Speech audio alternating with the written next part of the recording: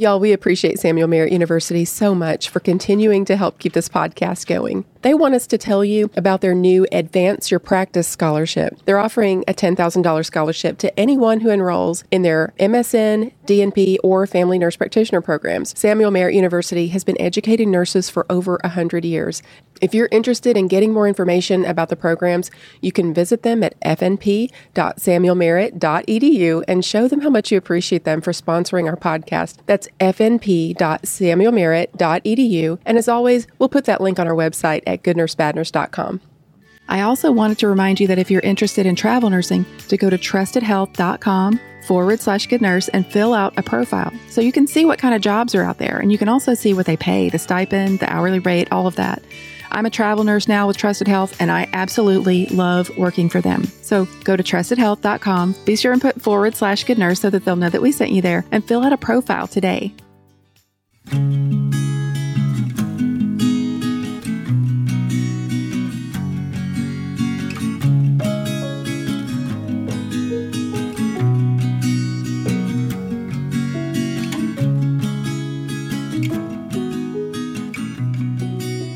Hey everybody, this is Tina again with Good Nurse Bad Nurse. Still reeling from going a few rounds with the COVID bug, and after 3 years, finally got the COVID bug. But that's okay, I'm getting the last lap because now I have the vaccine and natural immunity, so they're COVID. So I want to welcome some of my favorite podcasters, Adrienne with Nursing Uncensored, and they've guest hosted so many times now, we're going to have to start putting their faces on the logo. Tom and Ben with We'll Continue to Monitor. Welcome back to all of you guys. I have always wondered what I look like as a cartoon, so. I am just glad to be here. I'm happy to be back. Thank you. Always good to have all of you. Today, we're going to have another cautionary tale for providers who prescribe opioids and other controlled substances. But don't think you know how this one's going to end, because we've got quite a plot twist for you on this one. So you want to stick around to get all the details on this story. And for the Good Nurse story, we're going to discuss the March of Nurses that is going to happen in Washington, D.C. this coming May. We're going to give all the dirty details on that. If you haven't heard, it's May the 12th. You definitely want to stick around for that. We're going to hash out all the details, and also we're going to be naming the 5 doctors who were part of the 200 members of Congress who signed in approval of capping the pay of travel nurses. So just so you know, we'll be naming names. So, but before we get started, I do want to mention that we've landed on a city for our next Nurses PodCon, Austin, Texas. It's going to be amazing. If you don't know, Nurses PodCon, it's a wonderful event that we did back in November. We're going to do it again in September. We're going to have even more podcasters involved. It's going to be amazing. And so we did wrap up the surveys that we were doing to try to figure out where you guys wanted us to go next. And as promised, I am giving away the pair of Stoggles that were sent to me because Stoggles sponsored that event, and they sent us all a pair of Stoggles. Stoggles, by the way, are safety goggles that are stylish. That's why they call them Stoggles. And I'm putting them on right now, and you guys can't see that are listening. But I wanted a pair because they were so cool looking. I just really liked them, but I couldn't wear them because I wear prescription glasses. So I went ahead and ordered some, and I just entered in my prescription. And I have progressive glasses, so I was kind of wondering whether or not it would work. Stoggles sent them to me for free. So I want to thank them so much for doing that. They are beautiful. And let me just tell you, I will have no problem wearing these gorgeous glasses all day when I'm working. And I just love the fact that I won't have to switch back and forth, between the safety goggles or wear the shield or whatever. I can just have these on all day long and just not even think about it. So also want to announce Amy Lukasik is the winner of the Stoggles that we gave away. So thank you everybody for voting on that location. And Amy will be reaching out to you soon to get all your information. So now you guys, I guess we might as well get started on this bad doctor story. Well, it is that time, yes. It is that time, isn't it? I deliberately asked you two on here because I wanted to get your opinion about this. You're going to be in the hot seat. So, we've definitely, covered these types of stories before on this podcast where providers are arrested and convicted of over-prescribing opioids and other controlled substances.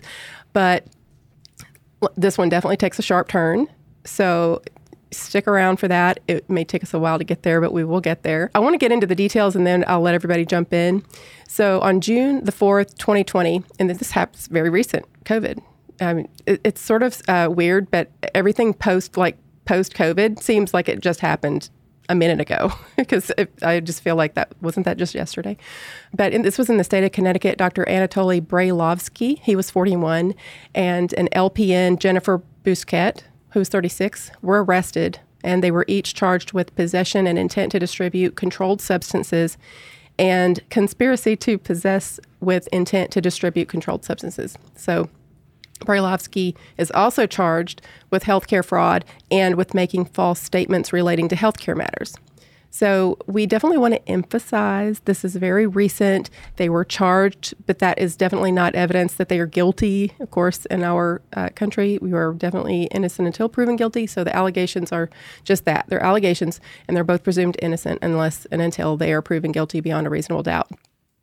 And so most of the details from this case are coming straight from justice.gov.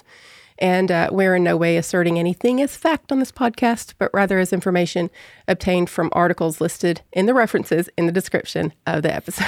Just keep myself covered. I would say a lot of lawyers just clapped while you got done reading that. Yeah. Yeah.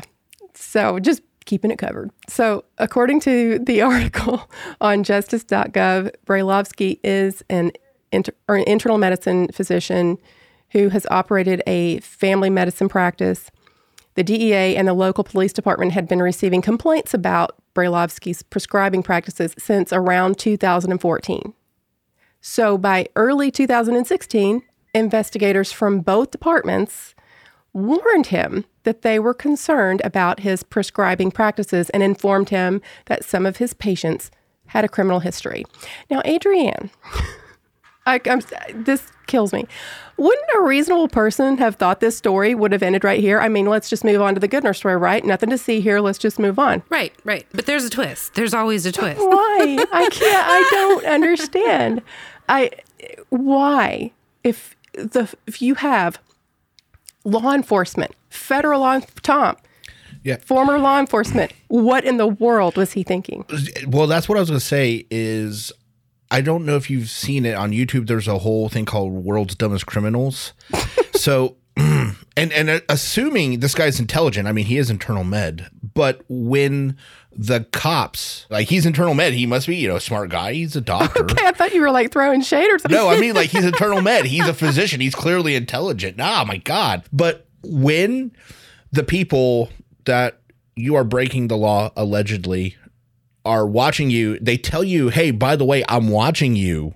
And those bad things you're doing, you're giving them to people that we know are bad people. You should probably stop what you're doing. And then you continue. Honestly, I don't know, other than maybe, and this happens, hubris. Some of these criminals, I know you've talked about before, is they think they're beyond it. They think, I can't get caught. It's either that or he was part of a larger organization that had more control over him. But that, I don't know if that's the case. Like, those facts haven't come out. But at this point in time, it just looks like a real bad decision-making process. And sometimes it's just living in a consequence-free environment up to that point. Like, you've been getting away with it. Like, people sometimes do think, like, well, yeah, they're watching, but I do it like this, so they're not on to this.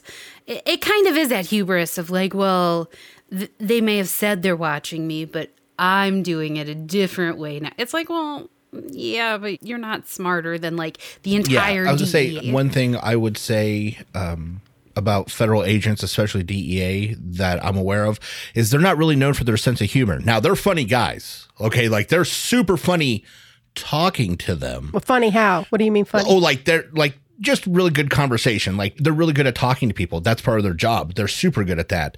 But they're not known for, like, hey, practical joke, I'm going to say I'm investigating you. Haha. Like, no, if they say they're investigating you, that's bad. That's bad for you. And even if, well, okay, I should retract that a little bit. In this case, people were complaining. The DEA did their job. They came in. They said, hey, we're going to take a look at what's going on. We've got these complaints. That's not bad. Like, that's their job. That's, right. That's, really neither here nor there. But in this case, they said, hey, we've seen some of the stuff you're doing and we think it's kind of bad. You should probably stop doing it. Maybe he thought, oh, they told me to stop and I told them I was going to. So maybe they probably believed me. So if I keep doing it, they'll have no idea. Funny thing about those guys, they tend to check on that stuff. So, sometimes not quick, but eventually they're going to check. Actually, they get around to it.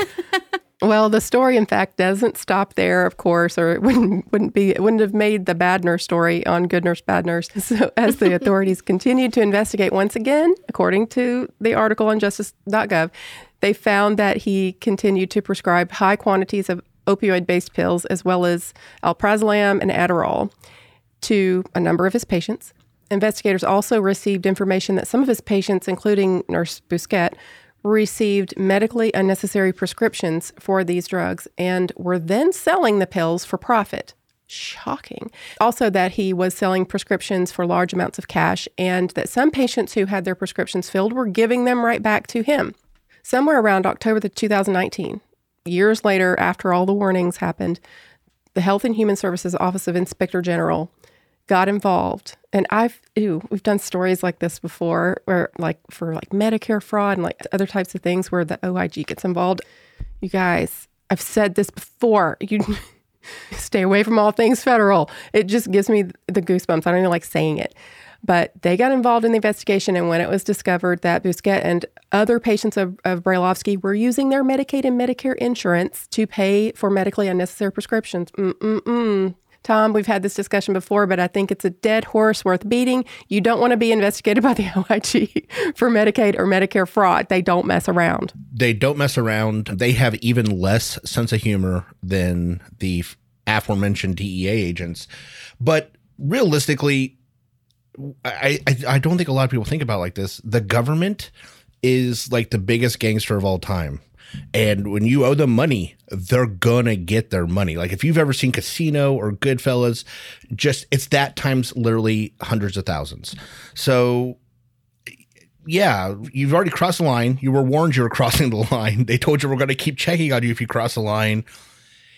And then they got the paper pushers involved. And that's the death of a thousand cuts when OIG is involved. And as Thomas said on our show before, you never want the United States listed as the plaintiff on anything that you're doing because it's not going to end well for you. Yeah, because it will literally say your name. It'll say the United States of America versus. You don't want to be on the other side of that equation. I promise you, even if nothing happens to you, you're going to go through the ringer to get to nothing. Okay. So yeah, you're going to be buried one way or the other. You don't want to be on the other side of that. Well, for at least 3 years, Bousquet, the LPN, has received from Brailovsky monthly prescriptions for 170 oxycodone 30 milligram pills, 75 Adderall 20 milligram pills, and 30 alprazolam 2 milligram pills monthly. That's a lot. I know. It's so much.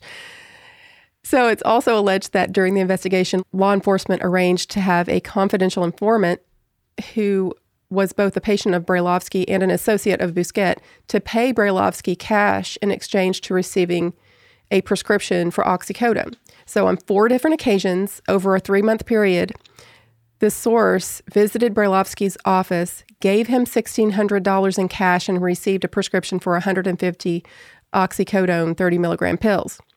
Now, supposedly, Brailovsky did not perform any physical examination and did not discuss the source's health, but he billed, of course, Medicaid for each office visit anyhow.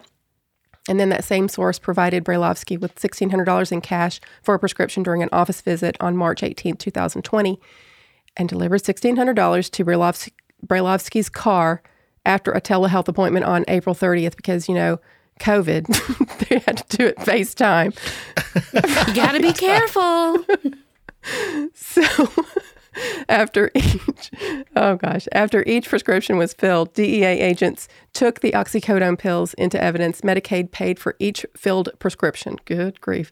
Between approximately January 2016 and May 2020, Medicare and Medicaid have paid more than $1.6 million for Schedule II medications, including oxycodone prescribed by Brailovsky.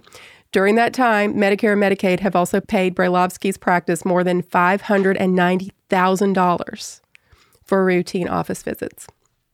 Now, I told you guys there's a dark turn in this story, and we're going to get to that, but I want to mention the fact that drug busts of pill mills are happening all over this country by all sorts of providers.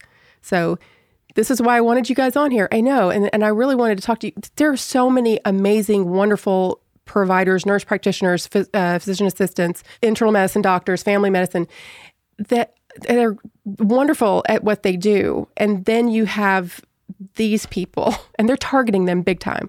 Well, first of all, they should. And second of all, and I'm sure I want to hear Ben's opinion, but I'm sure it's going to be somewhat similar, is when I have a patient, now it changes how I have to treat them because jerks like this go out and screw it up. And so now I have to go through extra hoops, and that really sucks because when you have a patient that is legitimately in need of pain medication, not maybe somewhat all those quantities that you read off earlier, but again, I don't know the individual details, so, that's, a whole nother subject.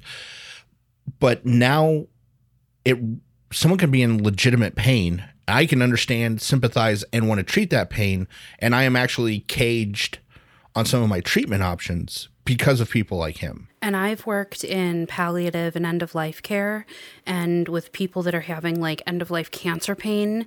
And so I just did the quick calculation. So 150 oxycodone over the course of like a 30-day period, that's like 5 a day. And that's 150 milligrams a day.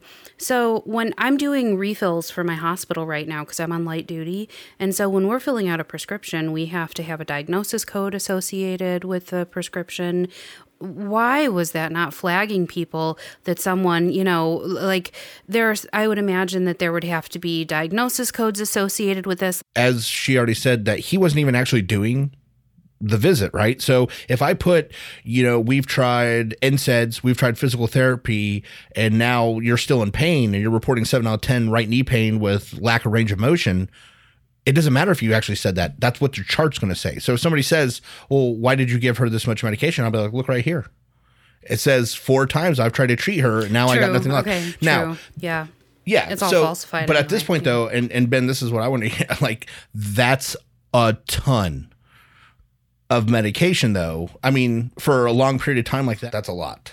So it doesn't necessarily cage how I prescribe. I mean, I have chronic pain patients that I take care of. I have patients who are on medications like Alprazolam and Adderall. What it does do, though, is, like Tom said, there's a lot more hoops that not only do I have to go through, but the patient has to go through as well.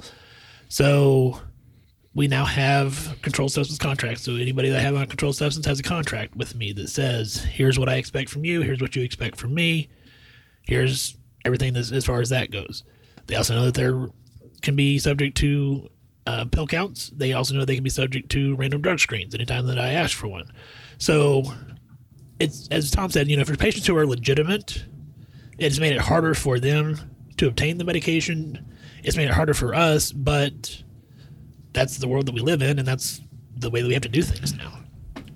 Yeah, it's just unfortunate that guys like this caused the situation where we're in. And so it's just like most police officers I know, they actually hate bad cops worse than anybody else because not only are they criminals, but they make you look bad and make your job harder. In this case, I don't feel any different. So not only is this guy allegedly breaking the law, but regardless of whether he did or he didn't, now people are going to look into this and go, well, we need to make it harder on people to give out pills. The problem isn't the provider. The problem is criminals. So at least in this case, that's why I'd look at it. Yes, and sometimes those two overlap. Oh, yeah. Which is why we have this podcast. Yes. I remind you every week. So I have to tell you guys about an experience I had with a nursing student. So I've been doing travel nursing. Well, this hospital where I'm at has a lot of LPN students doing their clinicals there. So one of them was following me around one day, and she noticed my stethoscope. And of course, y'all know the Echo technology company that sponsors our podcast. They teamed up with Littman to make the stethoscopes, to beat all stethoscopes, the 3M Littman Core digital stethoscope. And this is the one that I use now. So she said, oh my gosh, I've been wanting to try one of those. So of course I let her use it, and she just could not stop talking about it for the rest of the shift. It was so cute. She was like, I can't hear anything with my normal stethoscope because I have tinnitus. And so she was so excited because she could actually hear what heart sounds were supposed to sound like. She said, I'm going to ask for one of these for graduation. And I was like, yeah, you definitely should. So just so you know, the Echo technology that makes the stethoscope so amazing You can enable it with a flip of a switch. You can turn it on and off. It has active noise cancellation, up to 40 times amplification, wireless auscultation using Bluetooth technology. It connects with Echo's free app and software so that you can visualize, record, share, live stream, analyze heart sounds, lung sounds, and whatever body sounds you want to listen to. So you can go to echohealth.com and use the promo code GNBN to get 10% off your order. And that's Echo is spelled EKO, by the way. So it's echohealth.com and use the GNBN promo code to get 10% off your order.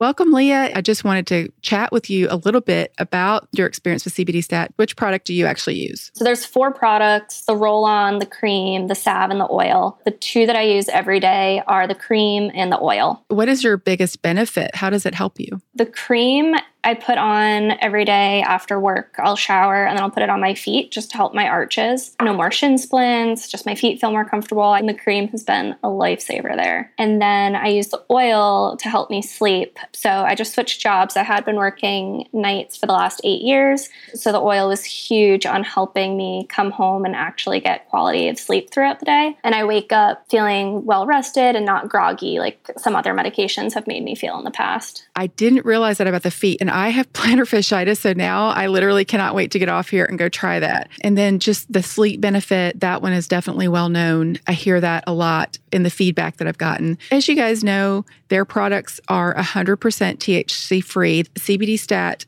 has a team of engineers that invented a very unique and efficient process to produce CBD isolate, which is the purest form of CBD. They only offer very strong products greater than 1,000 milligrams. If you guys are interested in CBD Stat in their product, you can go to cbdstat.care/Good Nurse Bad Nurse. Be sure and put the /Good Nurse Bad Nurse in there so they know that we sent you there. cbdstat.care. Be sure and put .care instead of .com/Good Nurse Bad Nurse.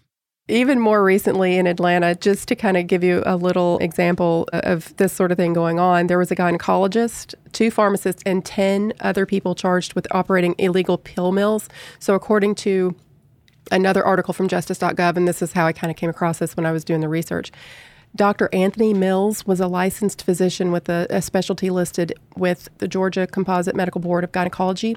He did not, however, maintain a gynecology practice at any address listed with the medical board or the DEA. Instead, he allegedly operated a pill mill out of his Atlanta area home where he, again allegedly, sold prescriptions for cash payments. Now, you guys, that's quite an unfortunate last name to have for someone that's in this situation. One suggestion I might make to any provider with the last name Mills is to not run a pill mill. I feel like you're just asking for trouble. In fact, if you're a provider with that last name, maybe you should just look into changing it. Quirky advertising. Mills Mill. There you go. See what I did there? Yeah. Yes. I like it. Yeah. Adrian's on the fence. She's like, no. She's like, meh. It was too low. That fruit was too low to the ground, Tom. That was low. It was low. That was low. Well, despite him specializing in gynecology, many of his patients, quote, patients to whom he was providing prescriptions, were male.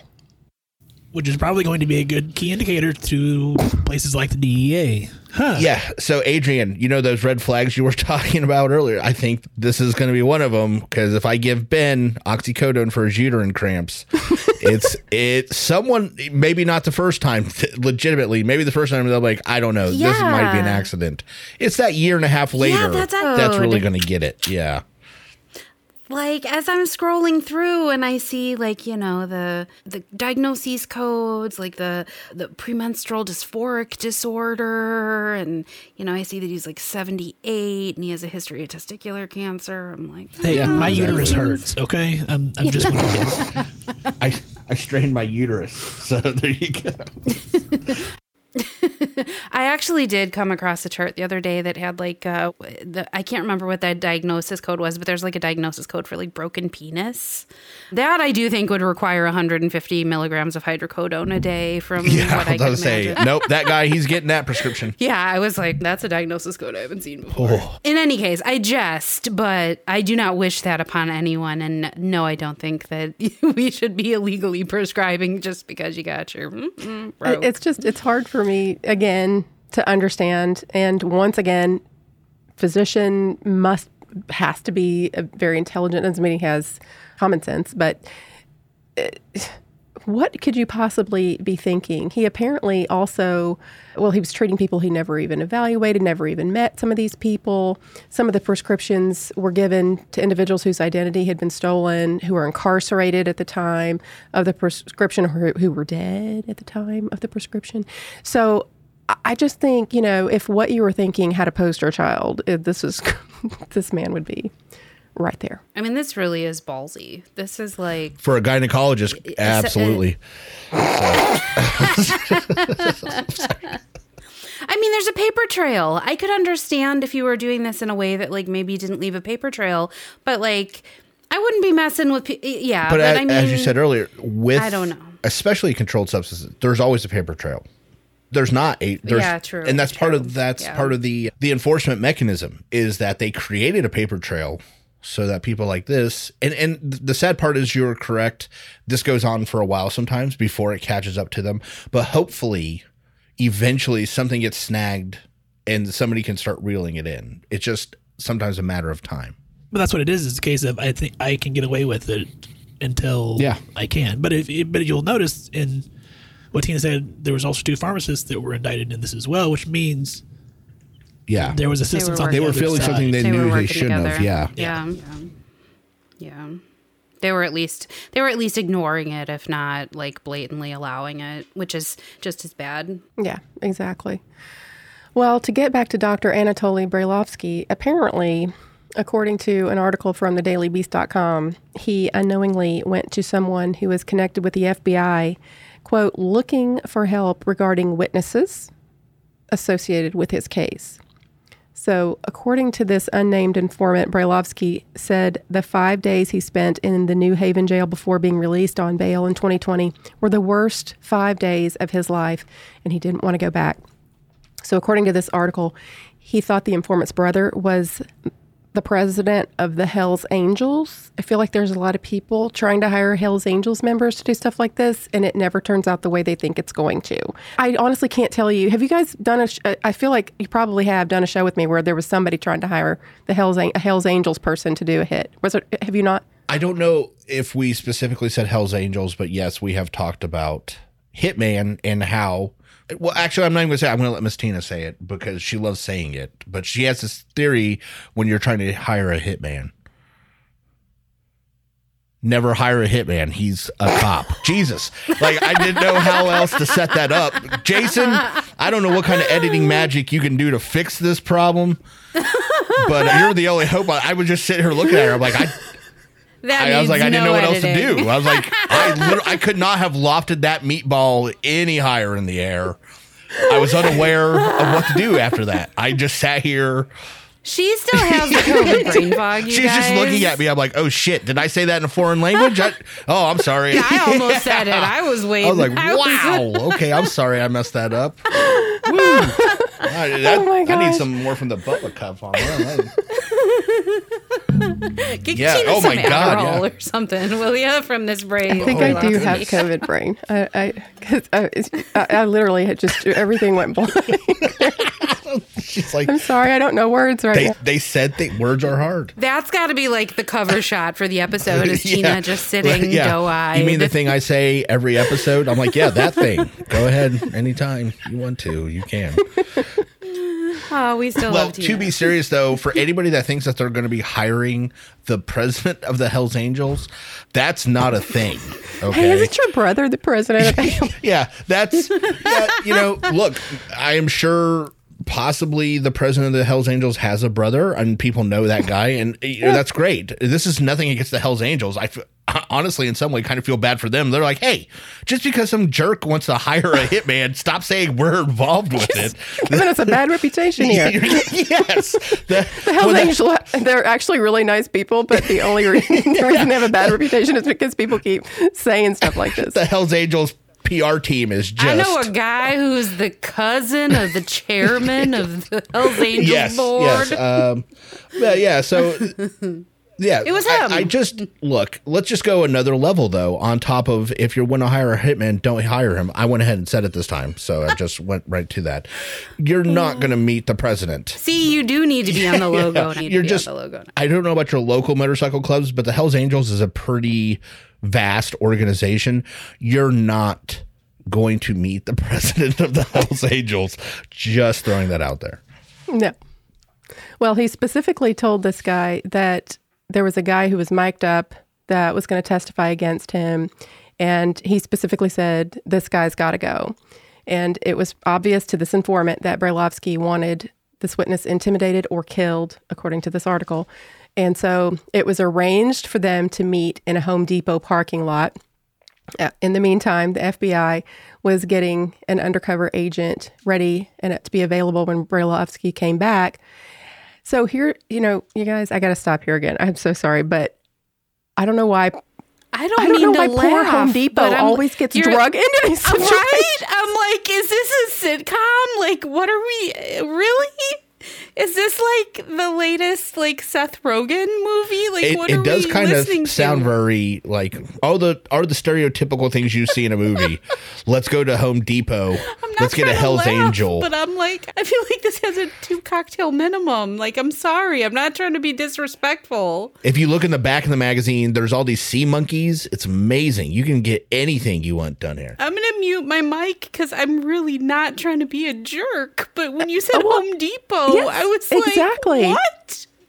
There's always a Home Depot or a Walmart. I for some reason, there's a shocking number of crimes referencing in some shape, form, or fashion either Walmart or Home Depot.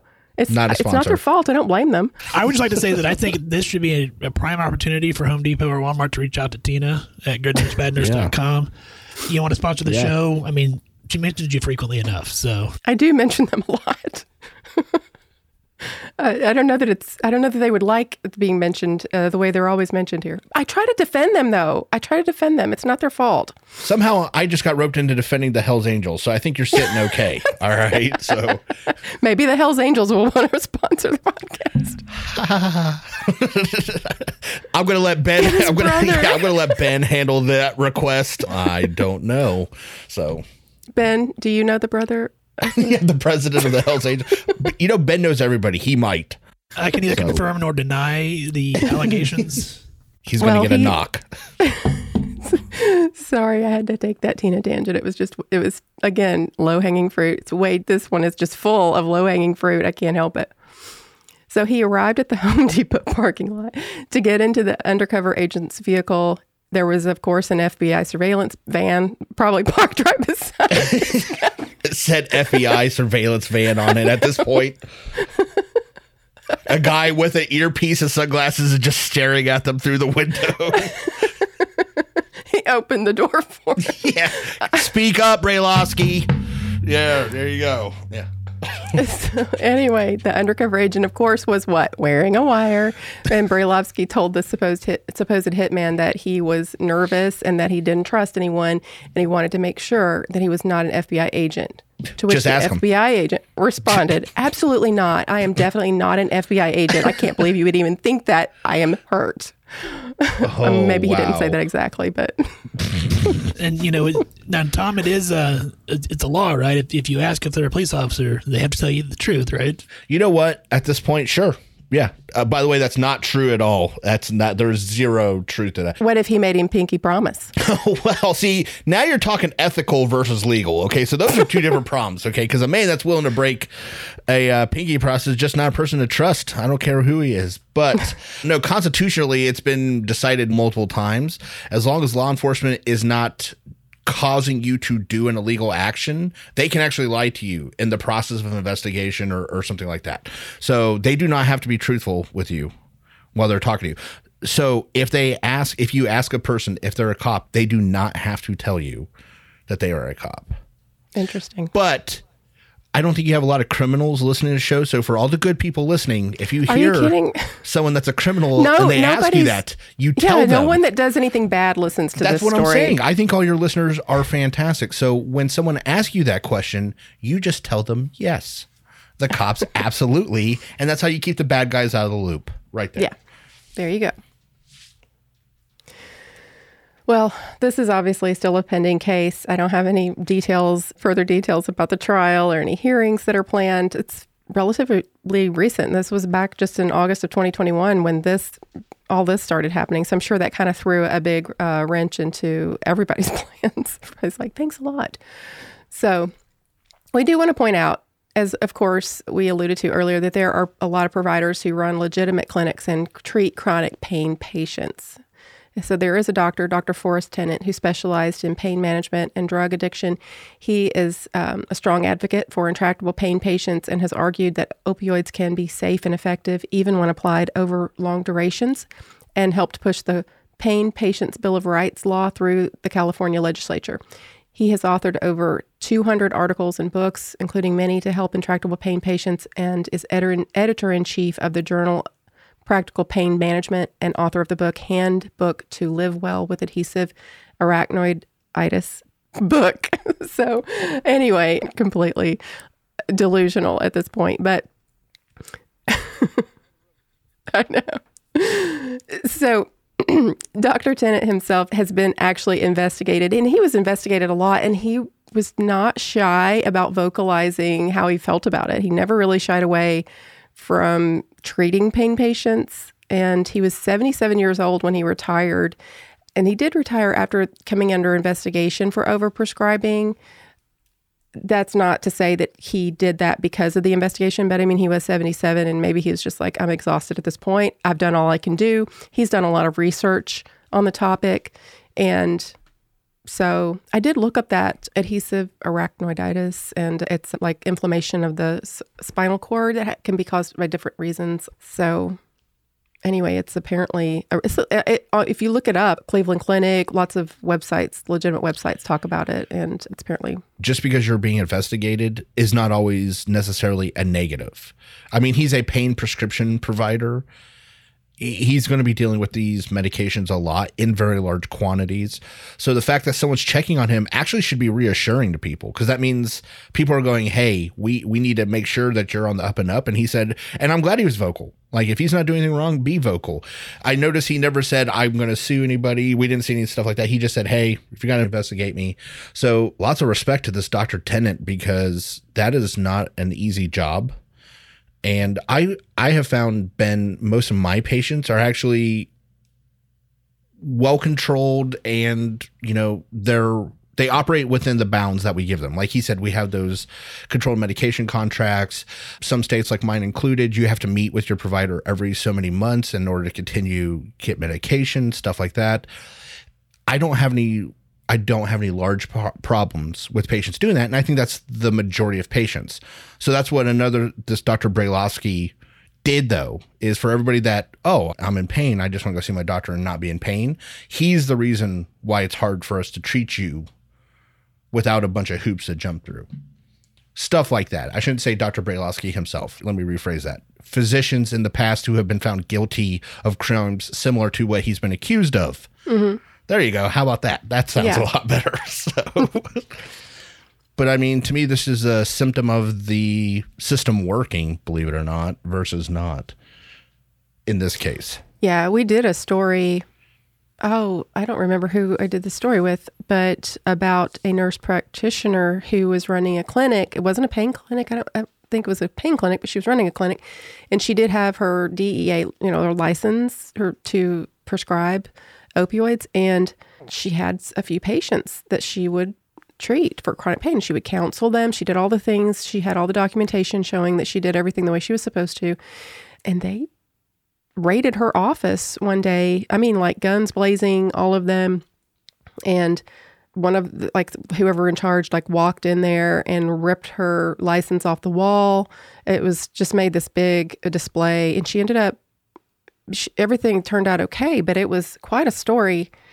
And just like what's going on with Redonda Vaught in Nashville, even if you're found not guilty in something or, you end up being exonerated, it is absolute HE double hockey sticks what they can put you through. You know what I mean? It can be. And that's what Ben was referencing earlier. You never want to see your name in the state of or the United States of America as the plaintiff. And again, that there's a difference though, because we've talked about it. I don't want anybody to be confused. There's a difference between the DEA coming and say, we're doing a routine investigation or due to complaints, we're gonna look through your files, we're gonna do some stuff, versus a raid. So I don't want them to think every time the DEA gets involved, they raid an office, because that is not the correct impression for them to get. And I don't know the details. Sometimes raids are overused, it sounds like, so it's hard for me to tell based off this one particular case. But I'm glad everything worked out well for her. Ben, are you still alive? Now you're blurry and gray. Yeah, blurry and gray now. Or maybe that's me. Maybe something else is in my Bubba cup. Who knows? So we actually had a seminar one time with a retired DEA agent, and that is one of the things that kind of changed the way that I practice. And one of the things he mentions is that I now have a file in my desk that has all my pain control contracts or my controlled substance contracts in it. And it's understood that it's the DEA or the state, everybody walks in, here's the file that you'll need to investigate whatever you need to do, because we're trying to keep everything on the up and up. Sometimes, even as nurses in our documentation, we don't always know there's so many things I could be documenting, so many things I could be doing, and then I only have so much time. So it's really nice to know, what are they going to look for? What's JACO looking for when they come? What are the Centers for Medicaid and Medicare Services looking for when they come? What could they call out if I get called into court? What are they going to be looking at? And kind of be able to focus on that. So that's good. That's really smart, Ben, to kind of know from the source, look, this is what you need to do. If you have this all in line, you'll be fine. And, I like to know that myself for my job. So a lot of these larger, and I can't say every agency, but a lot of these larger ones that are also responsible for regulatory purposes, such as the DEA, it's not usually a surprise. Like when they come up, they're going to say, these are the 10 things we're going to talk about. Like, I need to know about this. So realistically, it's not very often that you have in the movies, they like to make it seem like the DEA agent just walks in, he's like, surprise, I'm here, and flashes a badge, and people do. No, in real life, usually you get like certified mail 90 days in advance, like, hey, like, here's all the things, please respond. Janet, my secretary, will take your call. Like, it's not a very hard process in most cases. So if you are getting surprise questions or a raid, then something tragically different or wrong has happened. Like it's a different level. So very often it's a manila envelope with, hey, these are the things we're investigating. It's usually a very simple, very paper related issue. But if you haven't been keeping those papers. Okay, so that'd be a whole different problem. If you've been running a pill mill, you're gonna run into a problem when those guys show Mills. up. Yes, Dr. Mills with the mill. I wonder if he was like on Mill Lane, or maybe the town was named Mills. So, Pill Lane. Oh, there you go. Adrienne is getting ready to puke in her mouth. I can see it. So Adrienne's like, I'm bailing. One more, guys. One more. I laughed so hard. I burned off so many endorphins that now I'm over here needing a nap. Like, I'm like, oh, what did I do to myself? No, I'm still here. I'm still fully engaged. But seriously, that laugh attack that I had, I don't know where that came from, but I had the giggles and I had to self-soothe myself over here. Even with all the changes that's happened in nursing and healthcare lately, I can still say with certainty that becoming a nurse was one of the smartest decisions I ever made. And I do remember as a new grad feeling insecure and lacking confidence about what I was supposed to do next and how to start my career and all of those things. Well, right after I started working at a level 1 trauma center as a new grad, they started a nurse residency program. And I missed it by 1 year. And I can remember watching those new grads and seeing all the fun experiences that they were having and the things that they were getting to learn and all of the support support that they had. I remember just being so jealous and thinking, wow, I wish I had had that. This is what you guys need. And I've been telling you that all along. You need to get with a good nurse residency program. That's what HCA Healthcare's nurse residency program is. It's designed to help newly graduating nurses succeed. You'll build your confidence with hands-on clinical experience while developing your critical thinking skills. You'll be supported by a community of experienced nurses and fellow nurse residents. So build a foundation for your career at any of HCA Healthcare's 184 hospitals across 19 states. And becoming a nurse resident with HCA Healthcare comes with other great benefits like tuition reimbursement, student loan assistance, clear career pathways to help you achieve your professional goals, and access to company-wide clinical education programs. They are accepting applications from nursing students who are preparing to graduate within the next 6 months or graduate nursing students who have 6 months or less of experience when they apply. So learn more today at careers.hcahealthcare.com/residency. That's careers.hcahealthcare.com/residency. HCA Healthcare, an equal opportunity employer. Did you know that you don't have to go all across the country to be a travel nurse? You certainly can, but you don't have to. I literally took an assignment that's an hour and a half away from my house, and I love it. I can stay in a hotel room if I want, or I can drive back home. So it's the best of both worlds for me. For my next assignment, we're going to get a cabin in the mountains that's about 2 hours from our house, so it'll really be like a little getaway. Also, one of my really good friends is going with me so we can share expenses. You guys, even if you're just a little curious about travel nursing, go to trustedhealth.com/good nurse and fill out a profile so you can see what kind of jobs are out there and what they pay. Go to trustedhealth.com/good nurse and fill out a profile. Well, I guess that wraps it up for this bad doctor story. It was a great conversation, and I definitely think it was a cautionary tale for a lot of people who, especially nurses who are thinking of going back for their advanced degrees and who would possibly be prescribing pain medication in the future. So I guess we can get started on this good nurse story. First of all, I wanted to address this thing that happened that sort of led up to the march, but we'll get into talking about this march that's going to happen. But basically, on January 24th in 2022, 2 members of the United States Congress sent a letter to Jeffrey Zients, the COVID-19 response team coordinator, asking him to investigate into whether travel nurses are being paid too much. And so this letter is not only from 2 members of the United States Congress, but also came with a list of 200 names of bipartisan congressmen and women who are in agreement with this. So on this list of 200 congressmen and women are 6 medical doctors, and we want to list them. So I promised at the beginning I was going to tell you who they are. And so Michael C. Burgess, MD, Republican from the state of Massachusetts. Neil P. Dunn, MD, Republican from the state of Massachusetts. Ronnie L. Jackson, MD, a Republican from the state of Texas. John Joyce, MD, Republican from the state of Pennsylvania. Marionette Miller Meeks, an MD, a Republican from the state of Texas. And Gregory F. Murphy, MD, a Republican from the state of North Carolina. So, you guys, so much for healthcare heroes. I always hated that term anyway, so let's just get it out of the way. Well, not a lot of support from our side of the screen, at least for me, for these 6 people. I guess, has any of them made any statements as to why they support this bill? I mean, I would say I haven't seen anything, and not saying that they do all the time, but usually there's some kind of supporting stance, like this is why this, and don't get me wrong, I don't anticipate in any way that these 6 are going to write it, by the way. It's going to be some staff member for them that writes this. But I'm having trouble, because I also know some of the things that we're going to talk about later, which I also agree with, is how did they get to the point where they support this? And I don't understand. Well, I think the way that it was worded is it's and this was talked about a year ago. NPR did an article where they said that about a year ago, the American Hospital Association was trying to get President Biden, to look into whether or not travel agencies were price gouging, and so they're going at it from that angle. Like, are the travel agencies, not the nurses, but the travel agencies, are they charging too much? They're charging 3, 4, 5 times as much as they were pre-COVID numbers, and then taking 40% of what they're charging for themselves. Well, they have to take something. You have to run a business.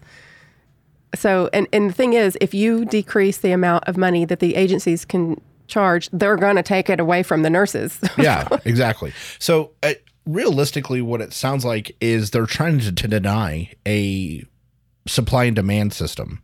Like the demand for the nurses is out there. These agencies are running the supply. And so now they're trying to, say, well, we don't care. We're trying to fix the one problem so that the other problem doesn't exist, but that's not going to work. That's not going to fix the actual issue. Yeah, I don't think it's going to work either. And I would not want this to happen either, but I've never heard of a push to put wage caps on physicians. And I don't think that there should be. I've always been a proponent of providers making whatever it is that they need to make because they sacrifice, so much of their lives to get that medical degree, and we need them. And so whatever they need to make, they need to make. And a lot of times they end up out of school in debt. And so I've never tried to step on their toes. So I don't understand these doctors not having our backs. But it's sad to me that you would have 6 doctors in this position that would not come to our defense, let alone sign something saying that they agree with it. Well, I would also just point out, they still have MD behind their name, but that's not their primary job anymore. Their primary job is to be, a lawmaker or say they're being a lawmaker. So they still have MD, but I think maybe it's a loss of touch. They're like, well, I'm a doctor, so I understand. Well, you may be a doctor, but when was the last time you worked in a hospital treating patients? When was the last time you took some? Because I think if they were involved with nurses and respiratory therapists and x-ray techs and everybody else that's on the front line, I don't know that they would be in so much support of this type of bill. So my speculation is that this is one of those things where it looks good on paper, but when you actually go out into practice, it's going to be an entirely different thing. Because reading the letter that they wrote, they're talking about that staffing agencies are taking 40% more of the amount being charged to the hospitals for themselves in profit. So that's one of the things that they're wanting to investigate, which I understand. But like Tina said, if you're capping that off, the travel agency itself is going to just then take that from the nurses as opposed to dropping their profits. But 40% profit during COVID times is pretty exuberant. So I said, I think I kind of get the reasoning behind it. Well, I know these I'm a travel nurse. Okay. I have never tried to hide that fact. I was a nurse for 6 years at a level 1 trauma center, and then I decided to travel for my own personal reasons. And I know there's a lot of work that goes on behind the scenes at these travel companies, or at least the one that I work for. They are working all the time. And I'm an employee of that company. They offer all kinds of benefits, and they have large departments, so they employ a lot of people that aren't just the travel nurses. It costs money to run a company. Again, this is a large company. Look who filed the American Hospital Association. Of course they want people to stop travel agencies from making so much money because it's costing them money. That's what I was trying to allude to earlier is they're trying to fix one thing and say, oh, that's what's going to solve it. That's not the problem. Okay. The problem is not the travel agencies. The problem is some of the other things that I think we're going to be talking about, stuff like, well, and you brought it up, and I'm not saying physicians don't deserve it, but it's a good point. If wages are the problem, shouldn't we be looking at the wages of everybody? CEOs, physicians, surgeons. Shouldn't everybody be involved in this conversation? But weirdly enough, it's not. It's the nurses. So why is it just the nurses?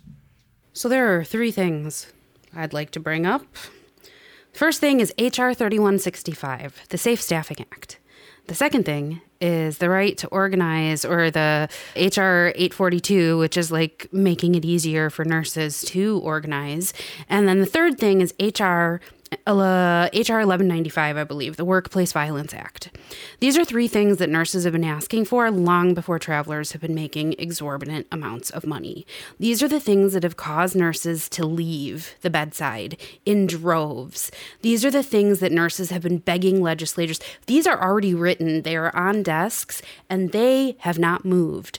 Then this capping letter with all these signatures on it comes along, and it slides right to the front of the table like it's been lubricated with the grease of these people's greasy ass palms. And one of the senators, I think it was Peter Welch, was one of the senators that started gathering all these signatures. He's worth $5 million, according to the internet. And he is supported, his campaigns have been supported largely by the AHA. So lobby money, hospital money has all been spent to not do anything to keep nurses in their jobs. So nurses left their jobs, they went to go travel so they could make a little bit of extra money because they've been suffering this whole time. And now they're like, oh, we don't want to pay the travelers anymore. They're making too much money. Well, you know what? We deserve that money. I'm not a traveler. Travelers deserve that money. And you know what? You cap traveler pay. Kiss all of those nurses goodbye because they've been making bank all pandemic. They've been making their bag, and they're going to take their money and they're going to retire and they're going to go do something they love to do. And guess what? You're going to have to pay more money to pay the doctors to go wipe the asses and hang the antibiotics and answer the call lights. And I want to know how much those doctors want to make to go into the COVID rooms 100 times a shift. I guarantee you the contracts are going to change. Yeah. And I love doctors. I want to know what you said is how many of these doctors that signed this are showing up to the hospital and looking these nurses in the eye every day. This is what we've talked about on some of our episodes, just on podcasts multiple times. Are people that don't know what you do are the ones that are trying to make laws about how you do it. Uh-huh. Right, and how much we get paid to do it. So you know what? You can stop paying travel nurses all this money. Start paying bedside nurses what they're worth, protect them, make sure they don't leave with broken noses and ripped scrubs and exhaustion and tears. We've been begging for this for decades, and now they're like, oh, we gotta pay you some money to go do a job nobody wants to do. We don't want to do it. Well, you know what? Don't take your $2 million bonus this year. Spread it around with the people that are actually doing all the work. Novel idea. And I'm sorry, I went on a rant, but the minute we started talking about this, my hands got sweaty, my heart rate went up, started chewing on my lip because this is what you're going to get. You're going to get nurses talking about this shit because, sorry, I don't know if I can swear on this one. I'm not on Nursing Uncensored, but that's what I think about it. I'm waiting to hear what Ben or Tina has to say. So. Well, I totally agree. I know. I was I agree with everything that Adrienne just said. I mean, the problem, everything goes back before COVID. This is not, COVID is basically just like ripped the curtain back and let everybody see what's going on. That's what I was going to say is the problems were there. Mm-hmm. This just magnified it so that everybody sees what's going on. Now we're seeing, they've been running a bare bones skeleton crew in these hospitals for years before the pandemic hit. And now they're paying the price for it, and they're asking our government to step up and do something to fix it. When really all you have to do to fix it would be to mandate safe staff or hospitals initiate safe staffing ratios and stick to it.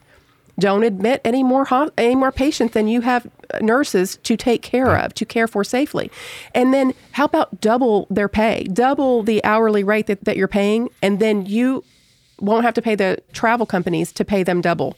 Because basically you're paying triple and quadruple in order for the nurses to make double what they were making at the bedside. Yeah. I literally left my last job because the salary was garbage. We had no supplies. We had nothing. We were using travelers for everything. I moved to another state and doubled my pay. Like, it should not be that way. So again, these are things that were all discussed prior to the pandemic.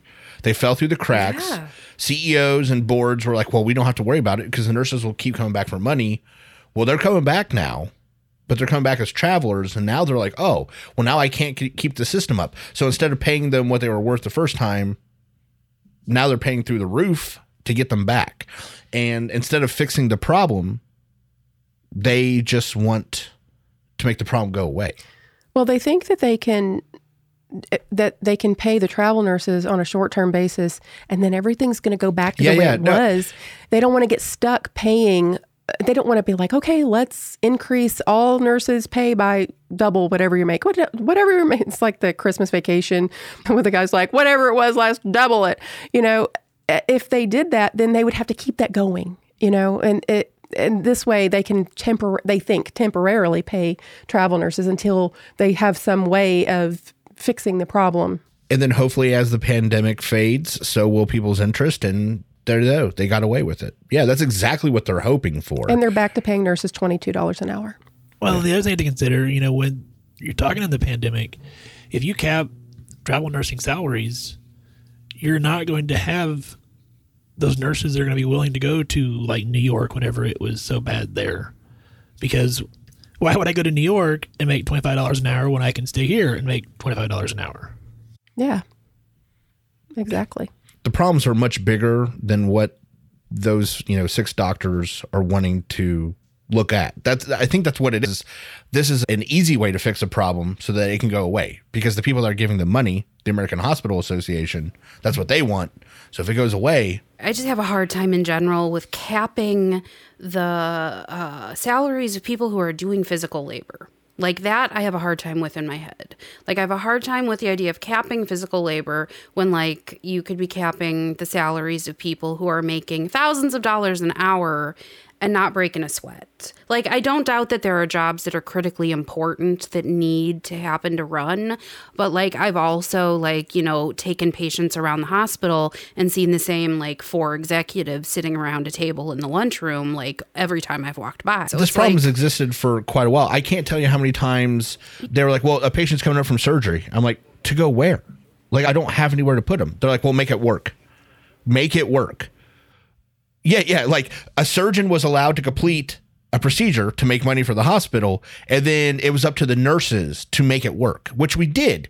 And unfortunately, we made it work so well for so long that they just got, it just became, why do I need to make a 4-to-1 staffing ratio? You've made 8-to-1 work.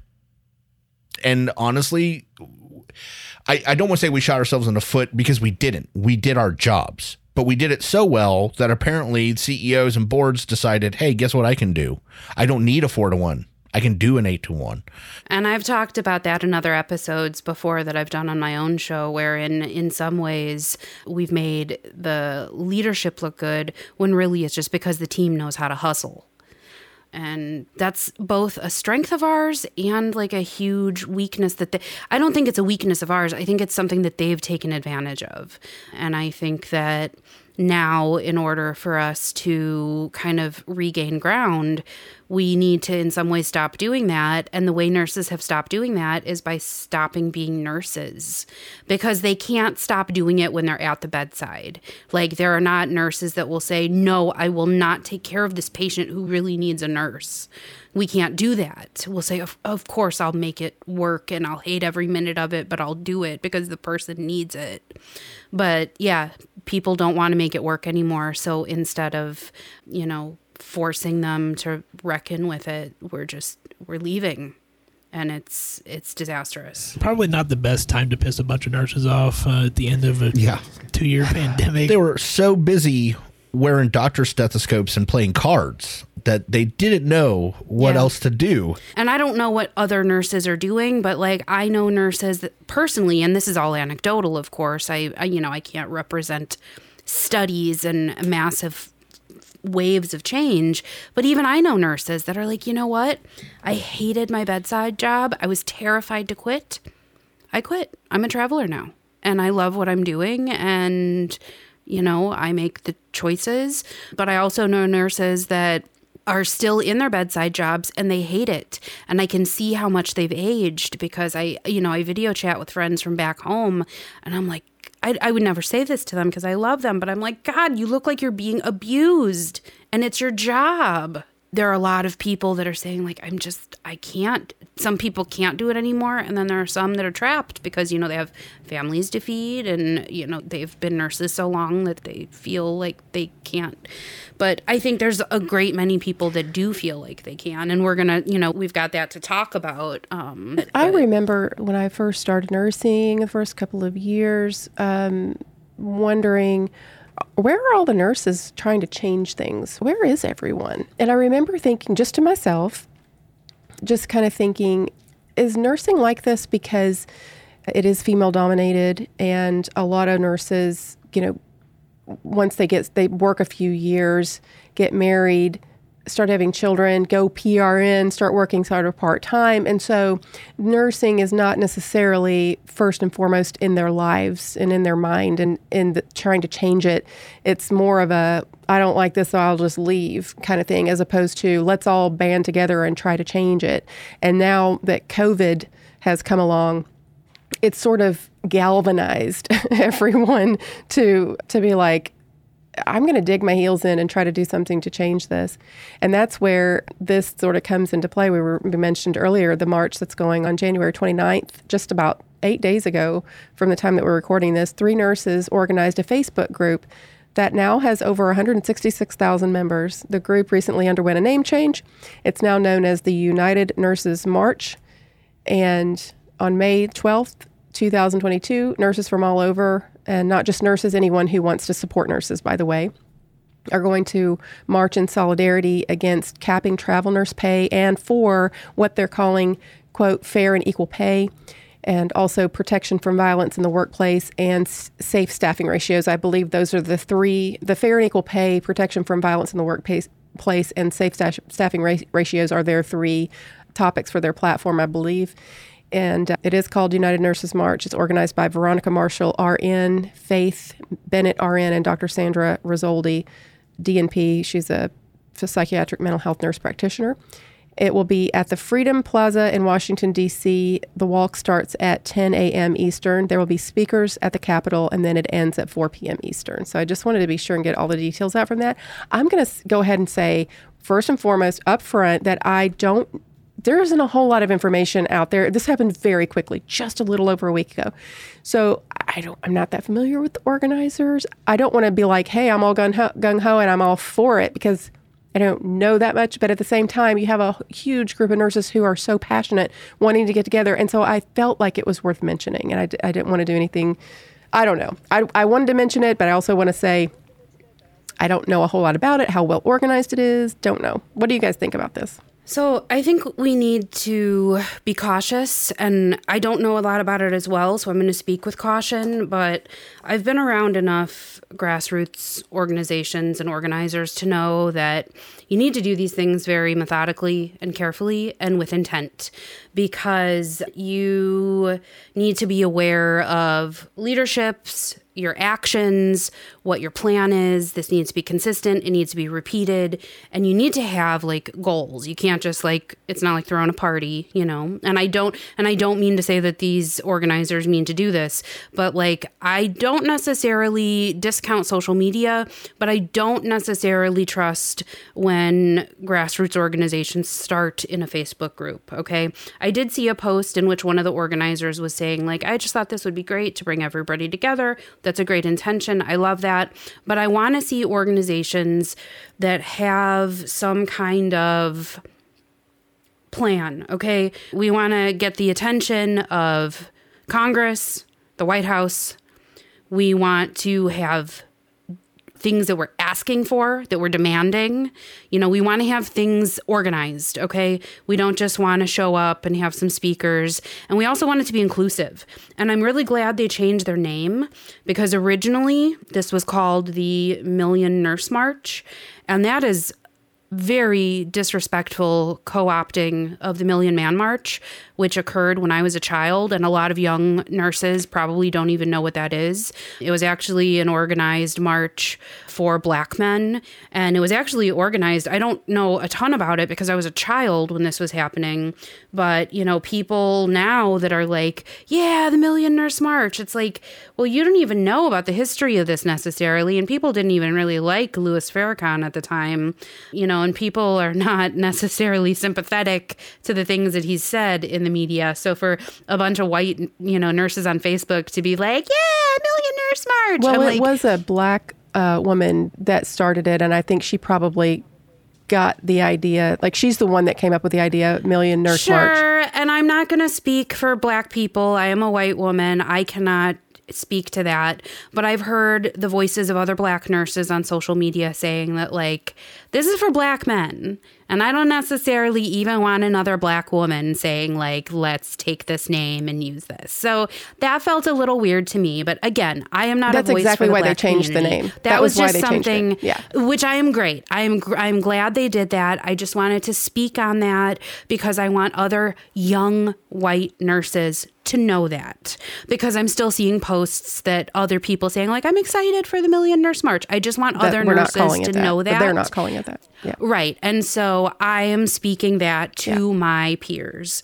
But also my biggest concern is, and I want to learn more, and I want to encourage others to learn more, I want to see, like, people involved that have actual grassroots planning in their blood, like, not just in their blood, but like they know what they're doing. I'd like to see, I'd love to see like Impact Healthcare involved, but they do not yet have their, I don't know what the code is, but they do not have yet their nonprofit status to be able to take on like government entities. And I don't know a lot about nonprofit status, but there are certain nonprofits that have status to be able to take on government entities. Well, so Dr. Sandra Rizzoldi, the nurse that I mentioned is one of the organizers of this event, is the founder and president of the Nurses Against Violence. And so she has a website, nursesagainstviolence.org. It is a 501c3 that's aimed at bringing awareness, educating, and empowering and eliminating violence in healthcare. And she has been featured on The Doctors. I mean, she definitely has she lends a lot of credibility, a lot of legitimacy to this event. And so that was, when I saw she was tied to this, it helped me kind of feel like, okay, she obviously knows what she's doing here, and I believe in what she's doing. So it definitely lends legitimacy to it. And so I think it's healthy to mention, that it's so new, it's in its infancy, this brand new thing that someone just happened to. She, I believe, was the one that said she was just online, and she just kind of got inspired and said, we should do this. And it just sort of snowballed. Well, and that's my two big concerns. At least, again, I haven't really looked into it. So literally in the last 5 minutes, two things popped up. First, what Adrian said. It sounds really great. A bunch of nurses want to get together. We want to march. Awesome. Who's spearheading this? What is our platform? What are we actually going to talk about? Because if this goes off, it could just be a fizzle instead of a bang. All right. What we want is focused effort to bring these changes about for nurses. Just because we all show up in Washington, D.C. does not mean that's the outcome.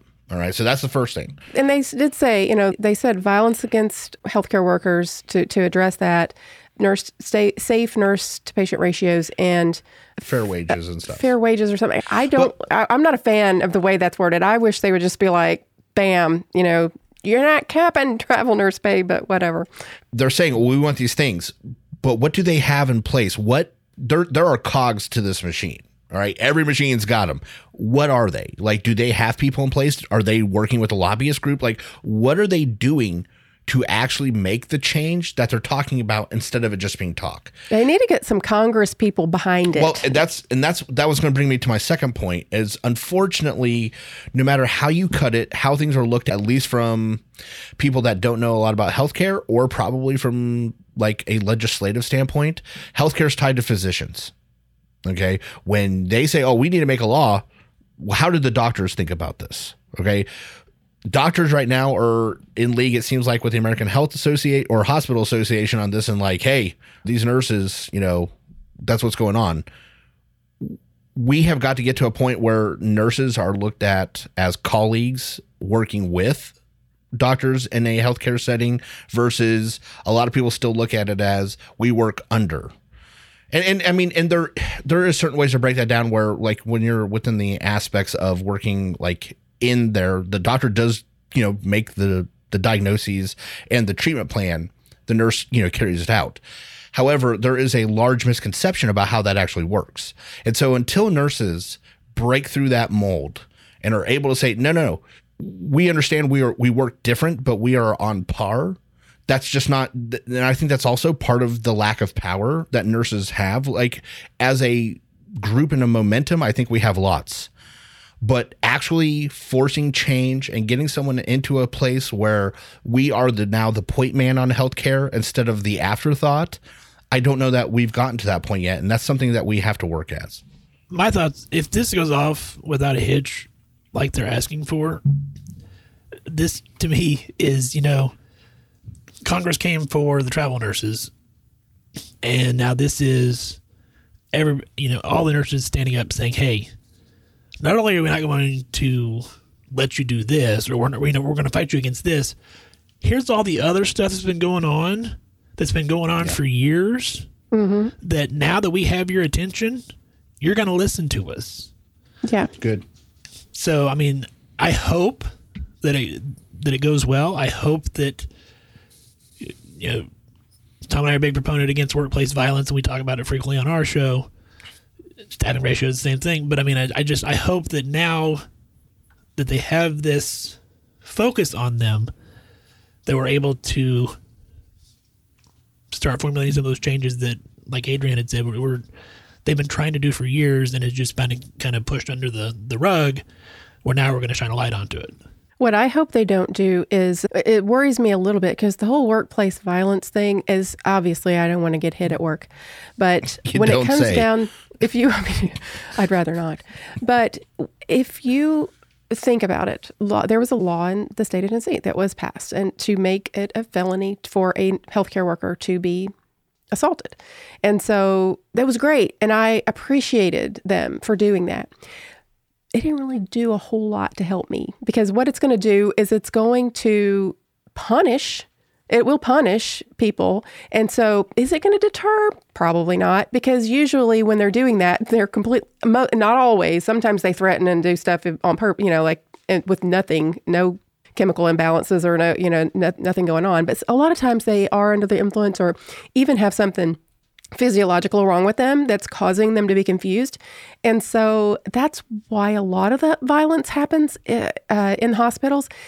So and even with that, I don't think there's going to be a lot of people who would be assaulting healthcare workers that are going to be like, well, I would hit you if it wasn't for that law. I just don't think it's going to do a whole lot for us. And I don't want Congress to be able to cherry pick this one out. That's a kind of a softball. They could pass that pretty easily and then just be like, we're 4 nurses. Yay, we passed this, and then move on. I would rather focus on safe staffing ratios myself. I get the violence in the workplace, and I would be happy for it. And I want it to be there too. I want that respect. I want, I like it. But if it were just me, I would be focusing on safe staffing ratios, period. Well, so first of all, I'm glad they passed that. Second of all, everybody should be, if it's a felony to hit any healthcare worker, like you are right. There should be increased punishments, because there are times where that's going to help law enforcement and making changes, but they're not going to be immediate. You're right. You getting punched in the face, if it becomes a felony, may help you down the road when people become like, oh, I don't want to be involved with felonies, but it's not going to help you not get punched in the face when you're getting punched in the face. What they can do is, like some of the things that you guys have already talked about, safe staffing ratios can really improve that. But the biggest things, and honestly, I don't think you're going to see a lot of traction or change until hospital administrations get involved and we unlink compensation to patient satisfaction, because that bred the grounds. And this is a much longer conversation we don't have to have tonight, but I believe, based on my, workplace violence and being against it and looking into it, when hospital administration started saying, hey, patients, you could treat our staff however you want because we want you happy, that bred a larger contempt by the general public and seeded this behavior of, I can treat a nurse as crappy as I want. And you know who's going to get in trouble? That nurse. And that's because hospital administrations have allowed this to happen. And I think some of the things that you guys talked about and getting hospitals behind the staff instead of the patient is the only way you're really going to see a lot of overall change. But what do I know? I was just thinking, I videoed a friend of mine and he looked all gray and blurry on the video feed, and I just didn't know what to do. So I'm sorry. I've been thinking about that since Adrian said she FaceTimed her friends. Sorry. I couldn't stop thinking about it, Ben, just staring me in the face. You're third from the right on my screen, and you look like the scene right before Jigsaw kills somebody in Saw. Just like, oh my God, it's terrible. But yeah, no, I think I lost it and started laughing when Adrian cited the internet when she was talking about how much. I looked it up on just the look internet. Let's look at it under her references. The internet. The internet. I could not stop laughing. I don't know why. Like, I was crying. It was so funny. Sounds like something I would do. I was so upset. I was like, it was on the. Look, it was on somewhere on the internet, Google. okay? I Googled it. Hey, I Googled it. I refer to it as the Google. Google. I looked it up on the Google. And people always, oh, what's that? Is that a database? Yes, it is. Yes, it is. And it's medical. Obviously. And it's evidence-based. Yes, completely. Peer-reviewed. But no, I think I've spoken enough, so no, I'm good. I've burned off all my endorphins, so I just want to thank you for having me on the show. And yeah, this was great. Thank you. Adrienne, remind everybody where they can find you and your wonderful podcast. You can find me in the entire Nursing Uncensored universe at nursinguncensored.com. And I'm not going to ask Tom. Ben, where can they find We'll Continue to Monitor? Well, they can find it over on justonpodcast.com because it's part of our Just On Podcast family of podcasts over there. All right. Sounds good. And you guys know you can find us at goodnursebadnurse.com. Why not? And we're all on social media. Tom and Ben are Just On Podcast. You guys have a We'll Continue to Monitor on social media too, right? Yeah, we have that. But if you... Yeah, TikTok. Oh, that's weird. Hey, kids, we're hip. We're cool. So I have the tick and the tack. Oh, you kids. Well, thank you guys for being here, and thank you guys for listening. And I also want to remind you that even if you're a bad girl or bad boy, be a good nurse.